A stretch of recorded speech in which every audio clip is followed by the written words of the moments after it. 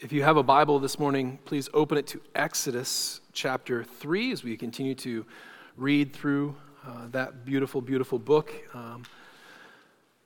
As you're doing that, I'd like to read a quote from the great A.W. Tozer. He writes, "The gravest question before the church is always God himself. And the most pretentious fact about any man is not what he at a given time may say or do, but what he, in his deepest heart, conceives God to be like. We tend by a secret law of the soul to move toward our mental image of God.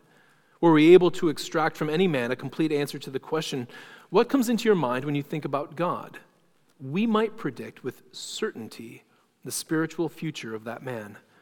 Without doubt, the mightiest thought the mind can entertain is the thought of God, and the weightiest word in any language is its word for God."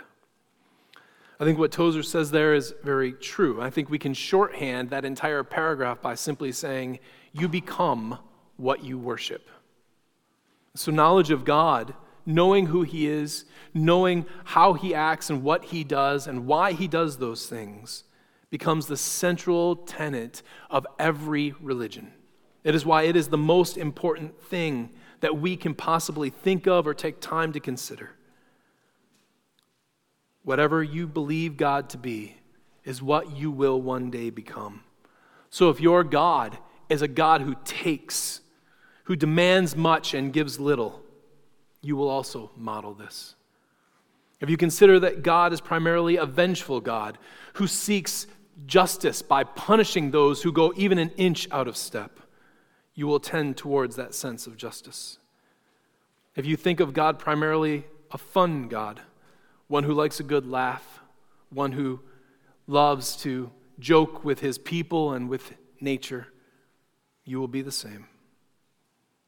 Some have incredibly wrong views on the nature of God. They think that God is a God who cares little about holiness or justice, but really just wants his creatures to have fun and wants to help them become who they truly are, that he has made them to be, and really doesn't care about anything that we might say is concerning holiness.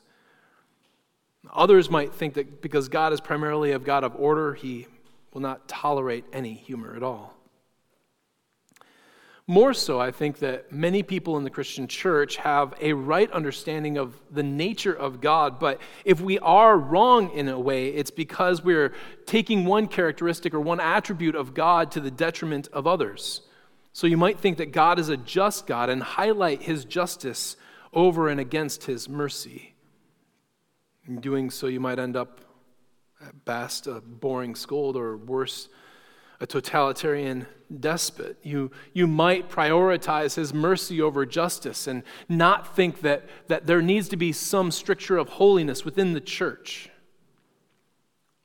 It may be even today that you're considering that sort of remedial teaching on the very nature of God is something that we have gone over before and we've covered, and we should move on to other things. You don't really need to be reminded of that again. And frankly, for a lot of us, maybe that's true this morning. Maybe you have been so covered in your reading of Scripture and so deep in your thoughts of God that these reminders of the very nature of God are not things that you truly need. But while such reminders are good for us, and we probably are doing well to go over them again, even more so, we need to be reminded continuously of the nature of God because of that Tozer quote before. Because when we get a little errant in our thinking about God, when we prioritize something of God over against another attribute of God or something else that God wants to present himself by, when we misrepresent God even in our best intentions, we inch closer and closer to idolatry. When we are sinful, when we sin in areas, it is in one sense directly attributable to the fact that we have a wrong understanding about God. We think that he doesn't care about our sin, or frankly, he condones our sin. It's okay that I'm angry. God would be okay with my anger. God would be okay with the way in which I'm living my life. Or that God simply overlooks sin. He's got more important things to worry about. Or some other such reason which is grounded only in our desires and not really in God's revelation of himself. Which is why, in order to make sure that we are thinking right about Scripture, or thinking right about God and thinking right about the way in which he is presenting himself to us, we continually back to Scripture so that we can be sharpened in our thinking, so that the balance of God's attributes can be found and refined and our knowledge of God can be deepened. But each and every one of us, no matter how much refining we might need, at one point or time or another, had to be directly introduced to this God. We are not born with the knowledge of who God is or what he is like. And that is perhaps true for someone in here this morning, but it is definitely, I think, true of Moses this morning. Moses is about to meet God. This will not be the last time God will be with him. God will continue to reveal himself to Moses in deeper and deeper fashion, but this is at least God's first primary introduction to Moses. And he will learn much from this introduction about who this God is that he will spend the rest of his life serving. And I pray that we can learn much from it as well. The length of our passage this morning as we're going through a narrative book in the Old Testament is going to be a little longer, and so we're going to take it in chunks with each point this morning. And so let us read these first 4 verses together. Now Moses was keeping the flock of his father-in-law Jethro, the priest of Midian. And he led his flock to the west side of the wilderness and came to Horeb, the mountain of God. And the angel of the Lord appeared to him in a flame of fire out of the midst of a bush. And he looked, and behold, the bush was burning, yet it was not consumed. And Moses said, I will turn aside to see this great sight, why the bush is not burned. When the Lord saw he had turned aside to see, God called to him out of the bush, Moses, Moses. And he said, Here I am. These first 4 verses, I think we can find first that God is being. God is being. And I know what you're probably thinking is being what? You need to kind of fill that in. He's being a little odd. He's being mysterious. He's being a flame. He's being something. No, I mean he is just being. He is pure being. Moses is minding his business, looking after the flocks of his father-in-law Jethro, who is the same person we met in chapter 2, just a different name. Ruel has his name changed to Jethro, multiple names for the same person, same guy. He's minding his own business, and he looks and he sees this bush that's on fire. The weird thing is the bush isn't being consumed. Now, there is an oddity in this that I'm going to mention just in passing. It would take a lot more time to actually get into the details of it because it's a mystery that kind of follows us throughout the Old Testament, and that is this angel of the Lord. It seems like there is a creature here that is sent from God as an angel of the Lord, but in the rest of the passage, he is speaking directly for God as though God is speaking to Moses. I'll be quite honest with you. In a number of instances in the Old Testament, I don't know what's going on. Okay, so you have these representatives of God at times acting as though they are speaking so much for God that the words of God are on their mouth, and people treat those angels as though they are God himself. The best answer for this particular passage that I could give to you is that angel here might not just be a creature. It might not mean that there's a distinct creature, but as angel can be a representative, it could just mean that this is a form of representation that God is taking. He represented himself as a flame of fire around this bush. That makes sense to me. I don't think that you can make sense of every appearance of the angel of the Lord in that same way, but I just thought we would clarify that before we got into it. But he sees this angel of the Lord. He sees it as fire. He says, that is, what he says is, I will turn aside to see this great sight, which means, wow, that is really strange. I'm going to go check that out because that is very, very unique. Now, we know something that Moses doesn't, and that is we know the things that it requires for fire to be present. So fire needs a source. It needs something to consume. It needs a fuel, if you will. It needs oxygen, and it needs a spark. Now, Moses probably would have known that something needs to start a fire. Obviously was not Billy Joel in this case, but we don't know exactly who it was. But this fire is going, so he knows he needs a spark. He knows nothing about oxygen, but he knows this. Fire eats. It consumes. And our initial response to reading this, if you're anything like me, is to think about the unique nature of the bush. But it's not the bush that's unique. It's the fire that's unique. Fire always needs to eat. It needs to consume. It relies upon something else to exist. And that's the whole point of having the fire burn on a bush but not consume it, because this fire needs nothing to exist. It doesn't need oxygen to exist. It doesn't need the bush to exist. It doesn't need anything to exist. It is a picture of God himself. God is not reliant upon anything else. He exists all and completely and totally on his own. He was not created. He is not contingent. He is not insufficient in any way. Just like this burning flame burns and burns and burns, but the bush never gets consumed because it's not needing to consume it. This is horribly different than all of the other gods in existence in the ancient Near East. Realize how distinct this aspect of God was. Even as you go through the Greek gods, the thing that was always constant for all of them was matter. Matter was always there. And these gods might have been born out of matter. They might have come out of matter. But matter is the thing that has always existed. But not this God. This God makes matter. He doesn't come from it. He's not contingent upon it. He can exist over and against it and above it and beyond it. He is pure being. His existence doesn't depend on our existence, on our praise, on our worship, on our response. Everything in this universe is dependent upon him. These people who are in Egypt will worship the gods of the sun and the stars and the moon, the gods that they find all around them. Those gods always, in some way, shape, or form, are representations or have powers over or come from the matter of the earth. But this God is before all things.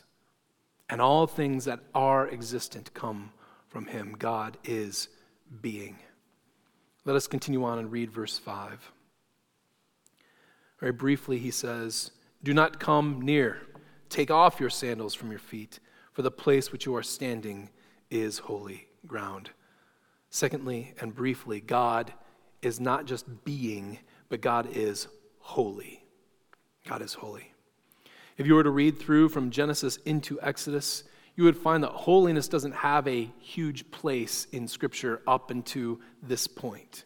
And you might not even know what holiness is if you were just a novice reading, if you had never heard anything about holiness and you were reading this Bible for the first time and you came up upon this word, you would rightly ask, what is holiness? What exactly is God saying about this place? What does it mean for a place and for a God to be holy? God gives us a hint here, just as he, I think, gives Moses a hint here, although it's a cultural hint that doesn't make a lick of sense to the vast majority of us. We take off our shoes because we don't want to get dirt in the house, or we take off our shoes because our feet are more comfortable outside of our shoes. Asking Moses to take off his shoes was not to make Moses more comfortable. It wasn't because God was afraid of a little bit of dirt. It was solely because this was a way for Moses to show honor to the one he was taking his shoes off for, and to humble himself. Now, we don't think of shoes that way. There are still cultures in the world that do. And certainly the ancient Near East thought of shoes that exact same way. God is holy, which means he is to be honored. In context, it also means that Moses is to be humbled before him, because Moses is not as great as this God. This God is great above all things. And even his holiness, being great and above all things, is kind of the summation of every attribute of God coming down into one. His holiness is so great that it even permeates the very ground around which he stands. So that when God appears, where he appears becomes holy. We know that this effect happens, but it often happens for us in reverse. We've been introduced to that in Genesis. When sin happens, we infect the ground. We defile it. Instead of making it holy, what human beings in our sinful state typically do is defile the place, which when we go through, if you were to read through not just Exodus, but into Leviticus, you'll find that even the tabernacle where God is going to dwell needs to be atoned for by the spilling of blood, because our sinfulness has defiled not just the land that we are in, but the very tabernacle itself. God here is so perfect and holy and mighty and powerful that he spreads his holiness as it radiates out from him, so that the land upon which Moses is treading is nothing but holy ground. God's holiness makes holy, and our sin defiles. And there is one man in the world only who ever worked opposite from the way every one of us works. From this point on out, we're going to find that continually throughout Scripture, when the holy meets the defiled, unless that holy thing is God, that holy thing becomes defiled. It never flows the opposite way. When you bring something that is holy into contact with something that is defiled, that thing which is defiled never becomes more holy. Entropy works in one direction. So that if you are holy, and you've been set aside for God, and you have cleansed yourself, and yet you have to go deal with a dead animal carcass, or you have to deal with some skin disease, you are now defiled, and you've got to be cleaned all over again. You've got to be made holy all over again. Jesus is not like that. Jesus is the one person that this works in reverse with, that he can come up to the dead and give them life again, that he can come up to diseases and make them whole again, and never lose a lick of his holiness and his goodness and his righteousness. This is simply the beginning of that. God is holy, holy, holy, and therefore that which God touches becomes holy as well. Moses removes his sandals out of respect for the very presence of God. Let us read on from verses 6 through 10. And he said, I am the God of your father, the God of Abraham, the God of Isaac, and the God of Jacob. And Moses hid his face, for he was afraid to look at God. Then the Lord said, I have surely seen the affliction of my people who are in Egypt, and have heard their cry because of their taskmasters. I know their sufferings. And I have come down to deliver them out of the hand of the Egyptians, and to bring them up out of that land to a good and broad land, a land flowing with milk and honey, to the place of the Canaanites, the Hittites, the Amorites, the Perizzites, the Hivites, and the Jebusites. And now, behold, the cry of the people of Israel has come to me, and I have also seen the oppression with which the Egyptians oppress them. Come, I will send you to Pharaoh, that you may bring my people, the children of Israel, out of Egypt. Here we see that God is compassionate. God is compassionate. He reminds Moses of who he is. Moses might be rightly kind of flummoxed. Maybe Moses doesn't know anything about this God. We have no indication that he does. We know that he knows somehow that he belongs to the Hebrew people, but remember, he was raised in an Egyptian household. We have no idea if Moses knows the name of God, if Moses has ever heard of the God of Abraham, Isaac, or Jacob, or how much even of Abraham, Isaac, and Jacob he has even heard. So God introduces himself to him and says very clearly, I know what my people are going through. I've heard their cries. I've seen the oppression that is upon them. Don't know what the delay has been for. Genesis gives us a hint that it's about the sin in Canaan, but nevertheless, why God has delayed so long in bringing salvation to his people, we don't understand. Moses, by this time, is now pushing 80 years old. His life has gone by in a flash. The next 40 years are going to take some time. They're going to feel very long to Moses indeed.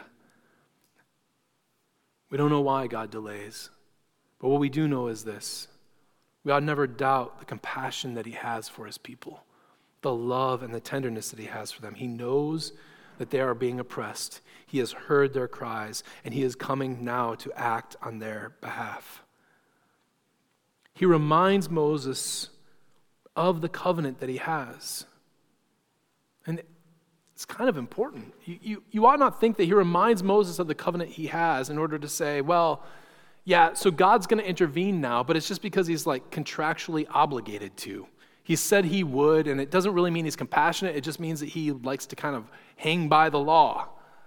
Well, that might be true if that covenant wasn't ratified when God said before the people ever went down into Egypt that I'm going to send them down there so that I might deliver them.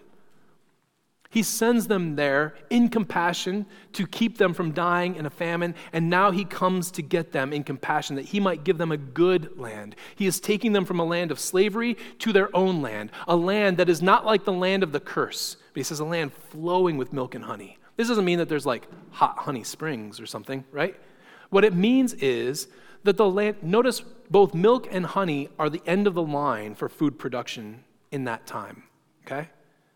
So if you've got fertile soil produces good plants. Good plants produce good animals produce good milk, and good bees produce good honey.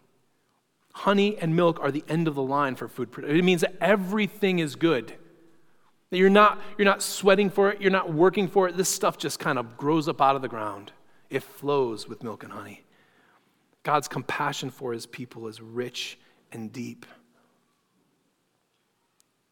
God is reminding us, and at the very least, telling Moses in no uncertain terms, that he knows his people's cries, he has heard them, and he is coming to rescue them. He does have this, Moses probably thinking, this is all great news. I'm glad to hear it. I tried to do this a couple years ago. God, it didn't work out very well. I'm glad to know that you're on the case now. He's probably super excited until he comes to verse 10 when he says, I will send you, okay? And now Moses is going to raise his hand, and he's got some objections to this. This is where we find out point number 4, that God is proven. God is proven. God is compassionate, but God is proven. Let us read verses 11 through 14. Moses said to God, Who am I, that I should go to Pharaoh and bring the children of Israel out of Egypt? He said, but I will be with you, and this shall be a sign for you that I have sent you. When you have brought the people out of Egypt, you shall serve God on this mountain. Then Moses said to God, if I come to the people of Israel and say to them, the God of your fathers has sent me to you, and they ask me, what is his name? What shall I say to them? And God said to Moses, I am who I am. And he said, say this to the people of Israel, I am has sent me to you. God is proven. Moses' chief problems noted last week continue here. Moses is part of two distinct worlds, and so he belongs to none. He looks at Pharaoh and he says, I'm going to go into Pharaoh. I know that apparently you think that I'm the right man for this job, but I've got no standing before Pharaoh. Perhaps you heard that I belonged to his household at one time, but I'm running from him now. What in the world? Why do you think Pharaoh is going to listen to me? And God's answer is kind of odd, both to him about Pharaoh and to him about the people of Israel. To Pharaoh, God says, well, how am I supposed to answer that? How am I supposed to prove to you that Pharaoh is going to listen to you? So this is how you're going to know. The only time you could possibly know that, the only way I could possibly prove that to you is to say this: there will be a day when you will return here with the people of Israel, and you will stand before me at this mountain, and you will worship me. In other words, there is no proof for that. There's no proof other than the doing. You have to do it. You have got to trust me in order for this to work. And so Moses has that second objection about the people of Israel. I don't really belong to Pharaoh. He's not going to listen to me. And the people of Israel have already rejected me. I don't think they're going to listen to me either. They're going to ask me about the name. Scholars go back and forth. Why ask about the name? Is it because they knew the name of the Lord and they were testing Moses? I don't know that that's the case. I think primarily it's likely because names convey information about gods. They convey information about people, and here they want to know, what is this God like? This God that you say is the God of Abraham, Isaac, and Jacob, whom we haven't heard from in 400 years. What is this God like? What's his name that we can know anything about him? And so God tells him, I am who I am, and you are to say to the people, I am has sent me to you. There's no shortage of speculation as to what the name actually means or how we are to actually pronounce it. It's unlikely that the word Jehovah correctly encapsulates what the name is supposed to be. The English Yahweh is probably as close as you're going to get, but I can almost guarantee you that you're going to pronounce it differently than Moses did. So we're not exactly sure what it is. Yahweh is probably as close as we can get. What does it mean? At the very beginning, I would say that it means something close to, at some level, to what we've already said the fire in the bush means. God is He simply is. He is the God who exists. He is that he is. I am the being. I am the one who is existence. Tell them that existence is coming to them. The very thing that gives life and breath to all men, who creates all things, that is who is coming to them. But I think it means something else as well. It could easily be translated, I am what I will be.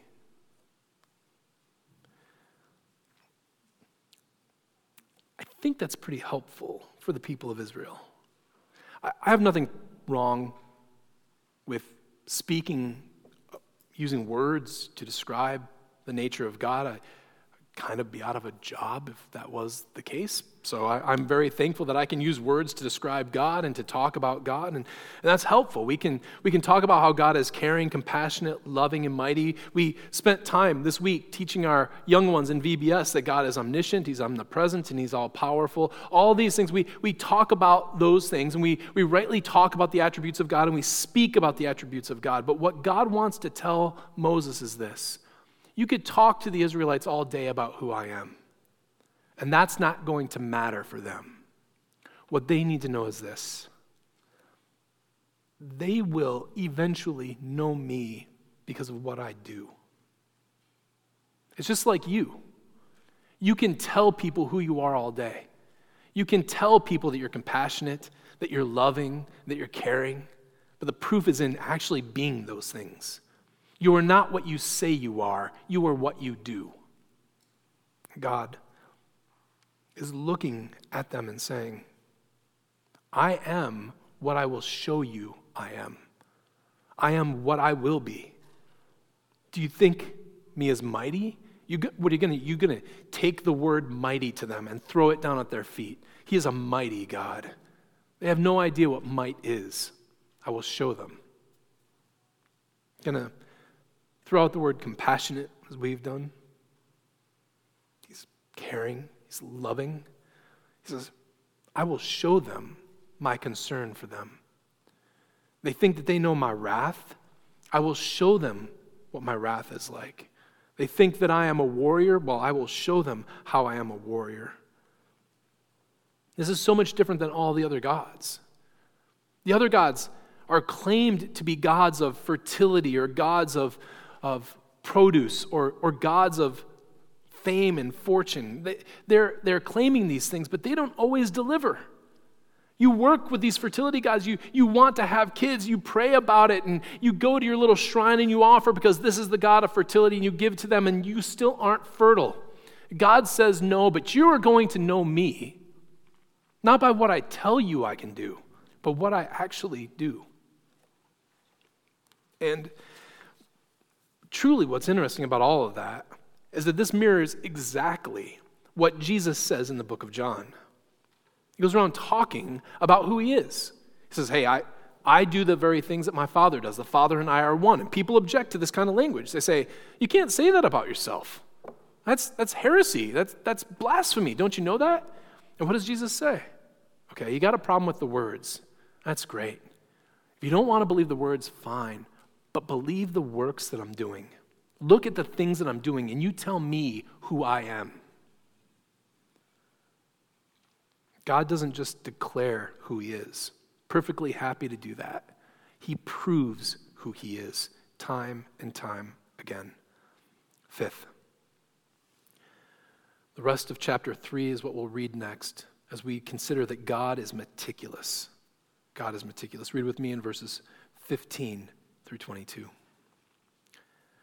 God also said to Moses, say this to the people of Israel: the Lord, the God of your fathers, the God of Abraham, the God of Isaac, and the God of Jacob has sent me to you. This is my name forever, and thus I am to be remembered throughout all generations. Go and gather the elders of Israel together and say to them, the Lord, the God of your fathers, the God of Abraham, of Isaac, and of Jacob, has appeared to me, saying, I have observed you and what has been done to you in Egypt. And I promise that I will bring you up out of the affliction of Egypt to the land of the Canaanites, the Hivites, the Amorites, the Perizzites, the Hivites, and the Jebusites, a land flowing with milk and honey.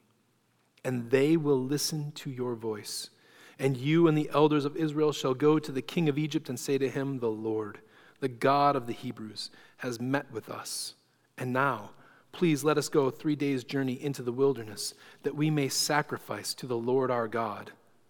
But I know that the king of Egypt will not let you go unless compelled by a mighty hand. So I will stretch out my hand and strike Egypt with all the wonders that I will do in it. After that, he will let you go. And I will give this people favor in the sight of the Egyptians. And when you go, you shall not go empty, but each woman shall ask of her neighbor, and any woman who lives in her house, for silver and gold jewelry and for clothing. You shall put them on your sons and on your daughters. So you shall plunder the Egyptians. God is meticulous. I am a big picture person. I can envision what I want to have happen. Then my wife will ask me questions about how that's going to happen. And I will think about them at the moment and try to give her answers until I realize that I'm just making stuff up, and then I will say, I actually haven't thought through this at all. I have no idea how any of this is going to happen, and I wouldn't have even thought to ask those questions, which are legitimately good questions, because I'm not a detailed person. I struggle kind of connecting point A to point B. I know I want to go to point B, but I really just don't know how to do all the things that we need to do to get there. Otherwise, we would probably have ended up on a couple of trips in the middle of North Dakota in the winter without any clothing at all. And thanks to my wife, we have avoided that so far. So being a detailed person is helpful. God is both a big picture person and a detailed person. God is meticulous. He knows what he's going to do for the people of Israel. He is going to deliver them, but he knows more than that. He knows precisely how he's going to deliver them. He knows who he's going to use to deliver them. And what's more, here, he looks at Moses and he tells Moses exactly what he is to say to the three groups of people that need to hear it. He says, here's what you're going to say to the nation of Israel. Here's what you're going to say to the elders of Israel. Here's what you're going to say to Pharaoh.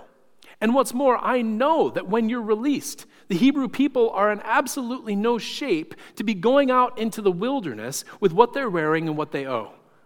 So here's what's going to happen. Women are going to look at the other women in their house. They're going to say, hey, can I have some gold and silver jewelry? And they're going to say, absolutely, just get out. God is a God who is meticulously in control. He says, here's what you're going to say to the nation. The Lord has sent me to you. He is the God of your fathers, Abraham, Isaac, and Jacob. And Moses is the one that he has sent. To the elders, he is much more specific. Same basic idea. I am the God of Abraham, Isaac, and Jacob. Moses has been sent to you, but he goes on to talk about he will deliver you into another land, that land that is flowing with milk and honey. And what's more, he says, the elders will listen to you. He gives no assurance about the people, but he says the elders will listen to you. That's all that matters. The elders are going to listen to him. The people will go along. And then he says, and you and the elders collectively are going to go into Pharaoh and you're going to talk to him. There is no mention of the God of Abraham, Isaac, and Jacob because Pharaoh just doesn't care about that. But he does need to know he's the God of the Hebrews. He says 3 days. You're going to ask him for just 3 days to go out off into the wilderness. Many people get frustrated by that little phrase, 3 days. It seems to them like a lie because God has no intention of pulling his people out for 3 days. The 3 days are just there to show the hatred that Pharaoh has for the people. God has given him a quick out. You are worried about losing my people. They will go 3 days and I will bring them back. And Pharaoh's hard-heartedness and his reticence to let the people go will be punished upon him. Because not only will God take them out forever, but he will take them out and allow them to plunder the people of Egypt. God knows that the people will need much. There will be wars along the way. They will need to buy things along the way. They will need clothing. They will need help. So God prepares.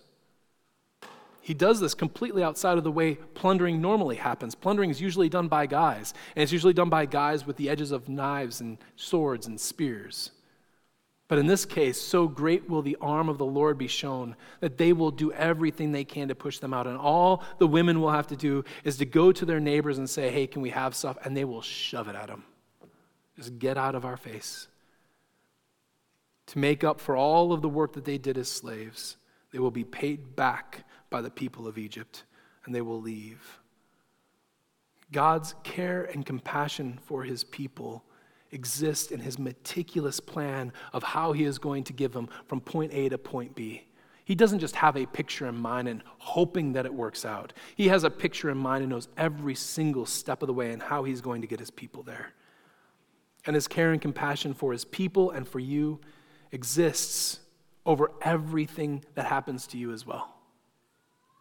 It isn't just that God knows where he wants to get you, and there might be some things that catch him by surprise, and there are some things that he wasn't planning on, and some things that he didn't want to have happen, but kind of happened anyways. No, God has meticulously planned every insignificant detail in your life. He knows about it. He has foreordained it. He is watching over it to make it happen for your good. When we sing, he's got the whole world in his hands. That doesn't just mean he's got the whole thing. It means he's got everything in the world in his hands. Every atom, every molecule, every movement that you make and decision that happens every day. God is a meticulous God. God is also patient. Read the first 9 verses there of chapter 4. Then Moses answered, "But behold, they will not believe me or listen to my voice, for they will say, 'The Lord didn't appear to you.' The Lord said to him, 'What's that in your hand?' He said, 'A staff.' And he said, 'Throw it on the ground.' So he threw it on the ground, and it became a serpent. And Moses ran from it. But the Lord said to Moses, 'Put out your hand and catch it by the tail.' So he put out his hand and caught it, and it became a staff in his hand. That they may believe that the Lord, the God of their fathers, the God of Abraham, the God of Isaac, and the God of Jacob has appeared to you." And again the Lord said to him, "Put your hand inside your cloak." And he put his hand inside his cloak, and when he took it out, behold, his hand was leprous like snow. Then God said, "Put your hand back inside your cloak." So he put his hand back inside his cloak, and when he took it out, behold, it was restored like the rest of his flesh. "If they will not believe you," God said, "or listen to the first sign, they may believe the latter sign. If they will not believe even these 2 signs, or listen to your voice, you shall take some water from the Nile and pour it out on the dry ground. And the water you shall take from the Nile will become blood on the dry ground." God is patient. Moses has noted twice now his difficulty in this task. Pharaoh's not going to listen to me. The Israelites aren't going to listen to me. God has specifically told him in 3:18, you're going to go, you're going to speak to the elders, and you know what's going to happen? They will listen to you. And Moses just flat out denies him here. He looks at him and says, it's a nice plan, but honestly, I've talked to these people before. They ain't listening to me. God just patiently says, okay, I'll help you out. You should have just gone. You should have just made your way doing what I asked you to do. But you want some help, I will provide you help. God isn't a God who flies off the handle in anger. He will become angry with Moses in this passage. But even then, we will find that his anger is incredibly restrained. He is so patient and kind. Instead of lecturing him as though he should know, he realizes that Moses likely has no idea what this God is. What Moses is used to is what the people are used to, which are fickle gods who are not good to their word. He can't trust God because he's never been able to truly trust a God. So God says, I will help you. I'll give you signs. Staff will become a snake. Your hand will become leprous. It'll at least be diseased in some way, and then it will be restored. And you will pour out water, and it will become as blood on the ground. And the people will understand, and they will listen to you. And in order to show it, he doesn't just make Moses trust his word here. He shows them this. He says, throw the staff on the ground, and it becomes a snake. Realistic, because it's real. And Moses hides from it. He's terrified of it. Yet when he touches it again, he's starting to believe, starting to trust this God. You can tell that he's starting to trust the God because after he throws it down and it becomes a snake, where does he tell him to grab it? By the tail. Let me tell you, if you've never actually handled snakes before, I'm not great at this, but I will tell you this. The tail is about the last place I'm ever going to grab a snake because that leaves the front end perfectly capable of coming around and biting your hand. And so he says, grab it by the tail. God specifically tells him to grab it in the worst possible spot. Why? Because Moses should learn to trust him. God is patient. He's kind. He's no less patient with us. There are plenty of times that he asks us to do things that we are patently unwilling to do. And why are we unwilling to do it? I would say oftentimes it's just from a lack of faith that God has asked us to do what is good and right and true, and we think that there's a better way or there's a better thing that we ought to be spending our time on. If we truly believed that God said that this is right for us and good for us, we would do it. You would help your neighbor without thinking about it, no matter how much of a pain he is.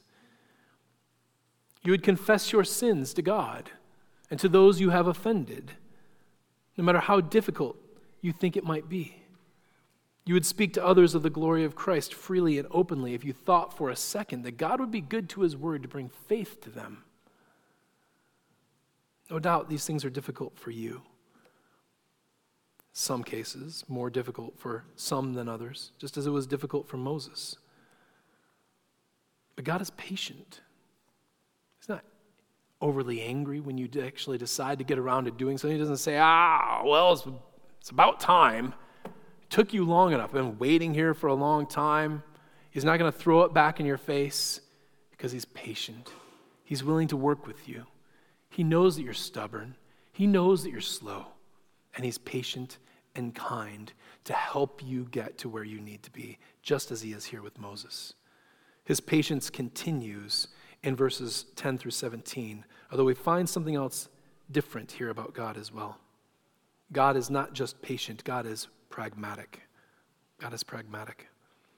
In verse 10, Moses says to the Lord, "Oh, my Lord, I'm not eloquent, either in the past or since you have spoken to your servant, but I am slow of speech and of tongue." And the Lord said to him, "Who has made man's mouth? Or who makes him mute or deaf or seeing or blind? Is it not I, the Lord? Now, therefore, go, and I will be with your mouth and teach you what you shall speak." But he said, "Oh, my Lord, please send someone else."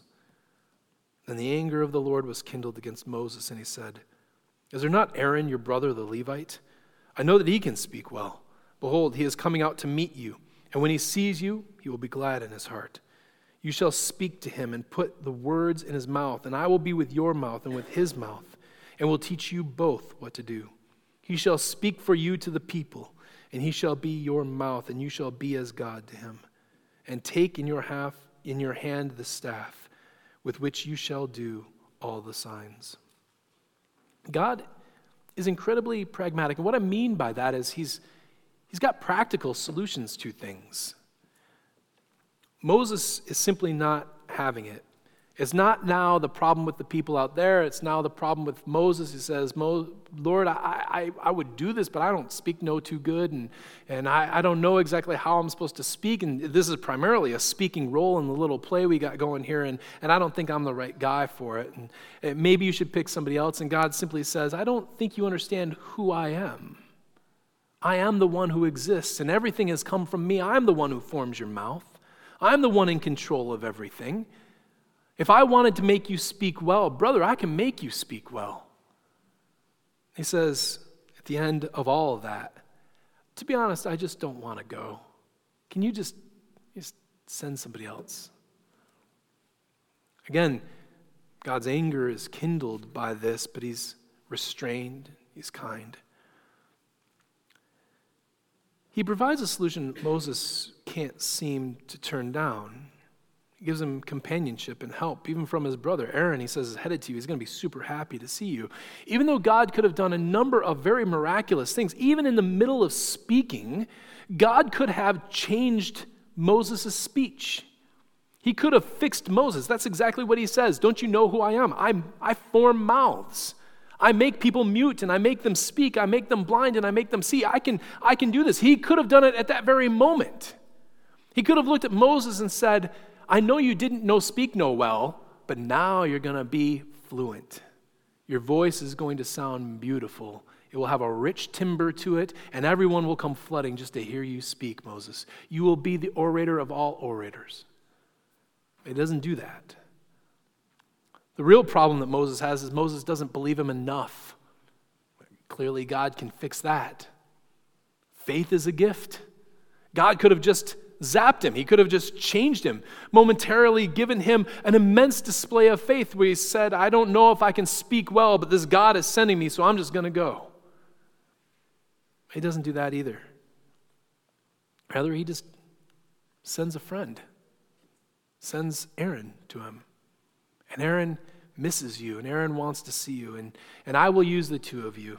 As I speak to you, you will speak to him, and he will speak to the people. You are going to be like God to him, and he will be the mediator between you and the people. We oftentimes pray and want these sort of miraculous events to happen. Sometimes God's help is seen as lightning strikes from the sky, and sometimes it's in miraculous healings, but just as often, it's in the plain, old, everyday things. His love is not seen in a mysterious feeling that overcomes you. His love is seen in the fact that his people come around you and love you. Sometimes his wisdom is not seen with a light bulb that goes off in your head from the middle of nowhere. Sometimes that light bulb goes off because you've got a friend who is willing to tell you, is willing to explain things to you, willing to give you his own best wisdom. God oftentimes uses very practical and pragmatic things. Not always does he need to use miracles to make things happen for him. And very well may be that this is Moses' first introduction to the God of his fathers. He might not have ever heard of him before, maybe only in passing. We would do well to realize that Moses is going to know God much better in the future. He will go through 40 years of walking with his God. 40 years of seeing him do miraculous things almost on a daily basis. As he leads God's people, he will find indeed that what God is saying here is true. He is powerful, he is kind, he is merciful, he is gracious to his people. Let us also remember that we have much more confirmation than Moses has. The text is meant for us to see the goodness and power of God. True. But all of this is better seen in the coming of Jesus Christ himself. His very nature as being the God who simply is best seen in the fact that Jesus can raise others simply by speaking a word. And even in texts where it talks about Jesus having the authority to raise even himself from the dead. Who can do that but the God who is? People who die don't have power to do that. Only gods who exist forevermore have the power to do that. His holiness is best displayed in the fact that he provides healing in dealing with ourselves on the cross. He doesn't ignore our sin. He doesn't ignore our evil. But he gives holiness by dealing with our sin, by taking it upon himself. And his compassion is seen in the fact that Jesus does this while we were yet sinners, dying for us, giving us life instead of the death that we were owed. His nature is indeed proven in what Christ has done. His meticulous nature is shown in the fact that he has done everything that he needs to give us our redemption. God has left nothing up to chance, either in bringing his people out of Egypt, and he has left nothing out of chance, nothing up to chance when it comes to leading his people in salvation. He reveals himself. He elects us. He regenerates us. He justifies us. He redeems us. He liberates us. He expiates our sin. He reconciles us. He adopts us. He provides us with our sanctification, and ultimately, he provides us with our glorification. God has planned out everything. He has done everything. And his patience is shown in Jesus. Not just to overlook for centuries and centuries and centuries the sin of his people that he will forgive until the coming of Jesus, but in our lives. How patient is Jesus with us, knowing what he has called us to, knowing the great salvation that he has given to us, that at times we just overlook in order to dabble in the world, and yet Jesus is so patient and kind and waiting. His pragmatism is also shown in Jesus. God builds his church not through raw displays of power, not through miraculous things, not even through fog machines. The church of God is built by the simple proclamation of the gospel, by a man in a suit telling people that Jesus died for them. That is about the most unmiraculous thing in the world. And that is the very thing that God uses to build his church.